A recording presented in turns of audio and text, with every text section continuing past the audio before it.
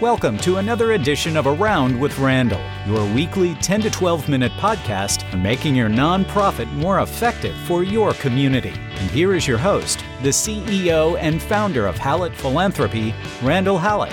Thanks for joining me on this edition of Around with Randall.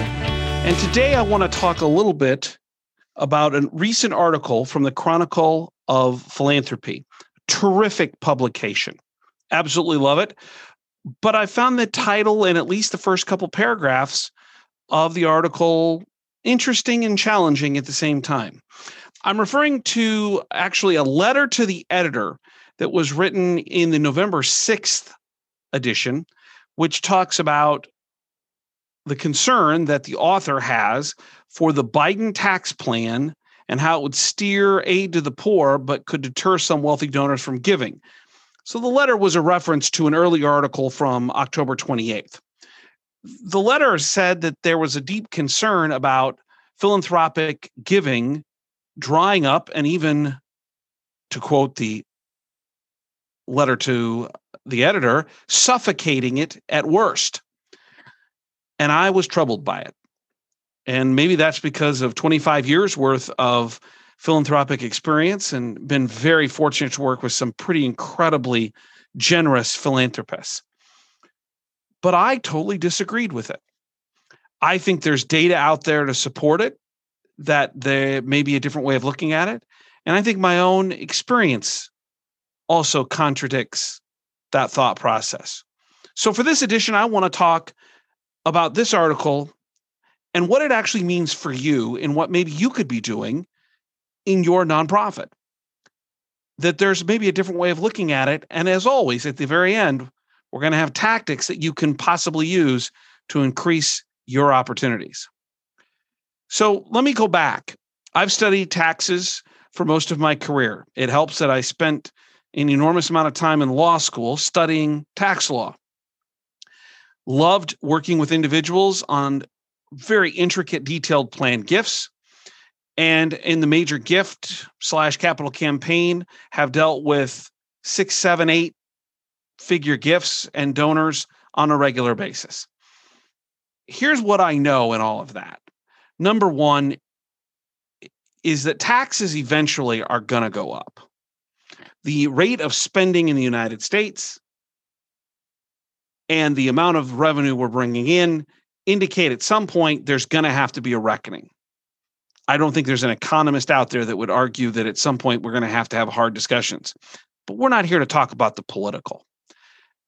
My experience leads me, even with the idea of taxes going up, says that the people that I've worked with at the highest levels never really ask a lot about the tax consequences, i.e., it doesn't actually persuade them to make a gift or not. Let me give you a couple of examples.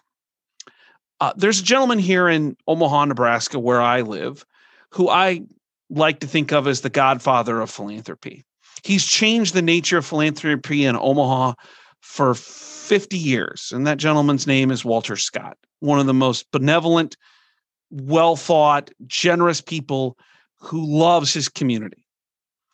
In dealings and working and watching him over 2 decades, I've never seen him ask a tax question. If we go back in history, if we talk about Andrew Carnegie, he made almost his entire fortune philanthropic at his death or throughout the last parts of his life. And he believed in what he called the gospel of wealth, which meant that wealthy people were morally obligated to give back to society. But there weren't the tax-related issues that he dealt with after the beginning of the 20th century. We didn't have write-offs like we do today. He did it because he felt like a moral obligation to do so. What about John D. Rockefeller? If we take a look at him and his history, he did it and set up his foundations, and then his son in particular, unbelievably generous, They did it because of religious reasons, very devoutly religious in the idea of giving back and helping other people. Again, not because of tax reasons. And then if you look to today and you think about the unbelievable generosity of people like Bill and Melinda Gates. In a recent article, they commented about a letter that they wrote talking about their philanthropy. And I quote from the letter, "There are two reasons to do something like this." And they're referring to the idea of giving away hundreds and hundreds and hundreds of millions of dollars a year to worthy causes. First, it's meaningful work. Once you've taken care of yourself and your children, the best use of extra wealth is to give it back to society. And for them, for the second reason, they are quoted as saying, "We have fun doing it. Both of us love digging into the science behind our work." So there are 3 or 4 examples of people giving away resources that don't ever talk about tax consequences as the reason they do so. But let's take a look at the data as well. The data would say that's important as well. Giving USA has done a fantastic job of accumulating immense amounts of philanthropic data over the years. And the trend over the last maybe 6 to 8 years, maybe a little bit longer, is that there are year-over-year increases in the amount of philanthropy given in the United States. But there are less people actually giving it, which is leading to a lot of conclusions that what used to be when I was younger and less gray-haired, the 80-20 rule, 80% of your dollars come from 20% of your people, might actually be closer to the 95-5 rule. 5% of your people are giving 95% of the dollars. If we begin to look at hard data, Giving USA, again, another fabulous job. In 1990, of the total philanthropic dollars given, just over 80% was given by individuals. In 2018, the last reported data year, that number's down to 68.3, which means fewer individuals are giving more of the money. That's the total number of gifts. And then you add to that some of the great work done by AHP, Association for Healthcare Philanthropy. They're finding that the number of dollars of people making gifts over $500,000 has increased by 57% since 2003. And if you look at overall lower donations, there's a decline of 34% of donors giving less than $100,000. What this all means is that we're finding the importance of ROI, return on investment. Where do you spend your time? Another great AHP statistic, Association for Healthcare Philanthropy.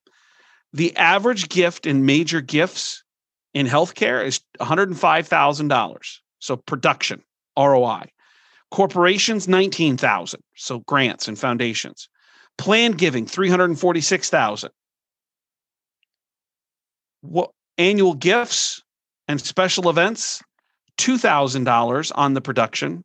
Annual gifts, $180. So if we put all this together to get to the tactical, what can you do about it? Sum it up this way.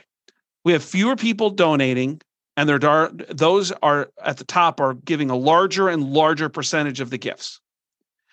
And the ROI is driving us towards this idea of major gifts. Planned giving is a part of that. Major gifts, campaigns, corporations and foundations. It's where the ROI is. And particularly with major gifts and planned gifts driving that process. And that we have a history in this country of indicating that people didn't make gifts for tax reasons. It's not that they didn't take the tax deduction. It wasn't the driving reason for why they did what they did.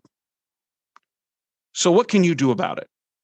Well, these are the tactics, and this is what you might be able to take back and use in your organization right now to make it more effective and make you more effective as a foundation leader, major gift officer, or an executive in the nonprofit.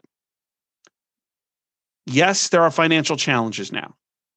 Yes, there are people who are challenged by what's going on in our world with COVID-19. But let me tell you a couple statistics about people who might be invested in the markets. If a year ago today, so November 1st of 2019, you had Apple stock and you didn't trade it, it's up 48% since last year. Amazon up 57%. Dell up 25%. GM up 8.7%. Walmart up 18%. People have made money. People are doing well. There is no question that there is a long-term conversation around the socioeconomic divide in our country. But there are those who are doing well through this coronavirus time economically.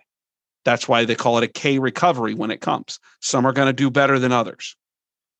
Taking the politics out of it, what does that mean for philanthropy? We need to stop with our addiction when it comes to better understanding who we should be speaking with. We are, in this industry, addicted to wealth screening. I'm not saying don't do it, you should, but it should be the minor part of your decision making about who you engage. The question is, who believes in your mission? Who believes in what you're trying to accomplish? And those people that you're close enough to, what is it they actually want to give to? What do they want to change? So here's a couple tactical pieces. My favorite qualifying question. What are your favorite 3 philanthropic or most important philanthropic organizations or opportunities? And why do you give to them? You should be asking every single person close to you in your organization that question. Because if you do, you begin to see what is important to them. And then you can tie it to things that you do that are similar. Another great question to ask. What is it you want your legacy to be philanthropically? They will tell you an awful lot about what's valuable to them. What do they think of as important? And where can you start? Well, chart it. Start with your board. Start with your key volunteers. Have you bothered to ask them what moves them? Or do you just keep telling them what you need? It doesn't mean you shouldn't have a strategic plan, but if you want their money, then you probably should ask them. Which brings me to my favorite quote inside of philanthropy. If you ask somebody for money, you'll get advice. But if you ask them for advice, you are more likely to get money. It's important that we ask those in our community, the community leaders. Put a chart together. Who leads your community? Do you go and ask them, what is it that moves you? Or why do you choose to give to these things? What are your priorities? Or do you go to them and say, we have this project and you should give to us? If you're in healthcare or education or social services, if you find out they love kids, you probably do something with kids. If you find out they like something with education, they probably do something with education. If you find out they like things around basic services, food, shelter, you probably do those things as well. Every organization has different ways of looking at how it expels its money, what its mission is, what its programs are. Where to start? Start with your board, your key volunteers, your community leaders, and go ask them what moves them, and then come back and figure out what those needs are that your organization has, or the strategic vision it has that meets with those needs, and then match them up to that desire. We're matchmakers. Put the match together. And sometimes you have to work with your executive team, your CEOs, your executive directors, whoever's leading the team. Even if you know you're 60, 70, 80% of the way to a strategic direction, maybe it might be smart to go into a meeting and say, tell us what you think. Tell us what you believe. Give them 20% and let them feel like they're invested in building the other 80, even if you're already moving down the road. Make them feel as if they have a vested interest in your organization, helping the community to be a better place. So the tactics, pretty simple. Listen more, ask more, direct less, talk less. here on Around with Randall, 2 things to remember. Number 1, in a couple of editions, we'll start using Randall Reeks. If you disagree with something I've said or have a comment, email me at Reeks, REEKS, at hallettphilanthropy.com. We'll take a look at those and go back and see what people think, get a value proposition from the larger community. Or if you have a show topic suggestion, you would like to hear more about something, email me at podcast@hallettphilanthropy.com. So that's Reeks.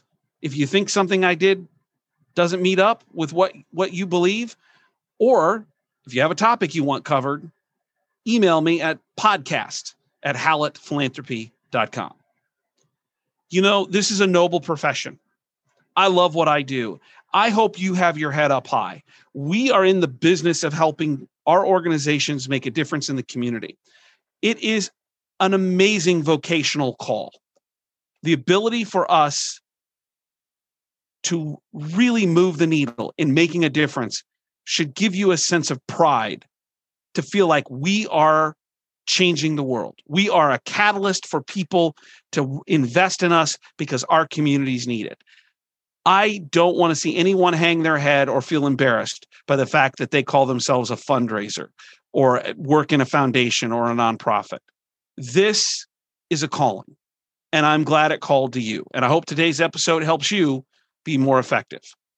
My all-time favorite saying, some people make things happen, some people watch things happen, and then there are those who wondered what happened. In life, nonprofit work, philanthropy, fundraising is about people who want to make things happen, doing just that for people who are just wondering what happened. And if there's something better in the world other than the love of family, I'm not aware of it. So keep your head up, keep doing a great job. I want to thank you for joining Around with Randall. We'll be back next week with another episode. Hope you have a great week between now and then. Make it a great day.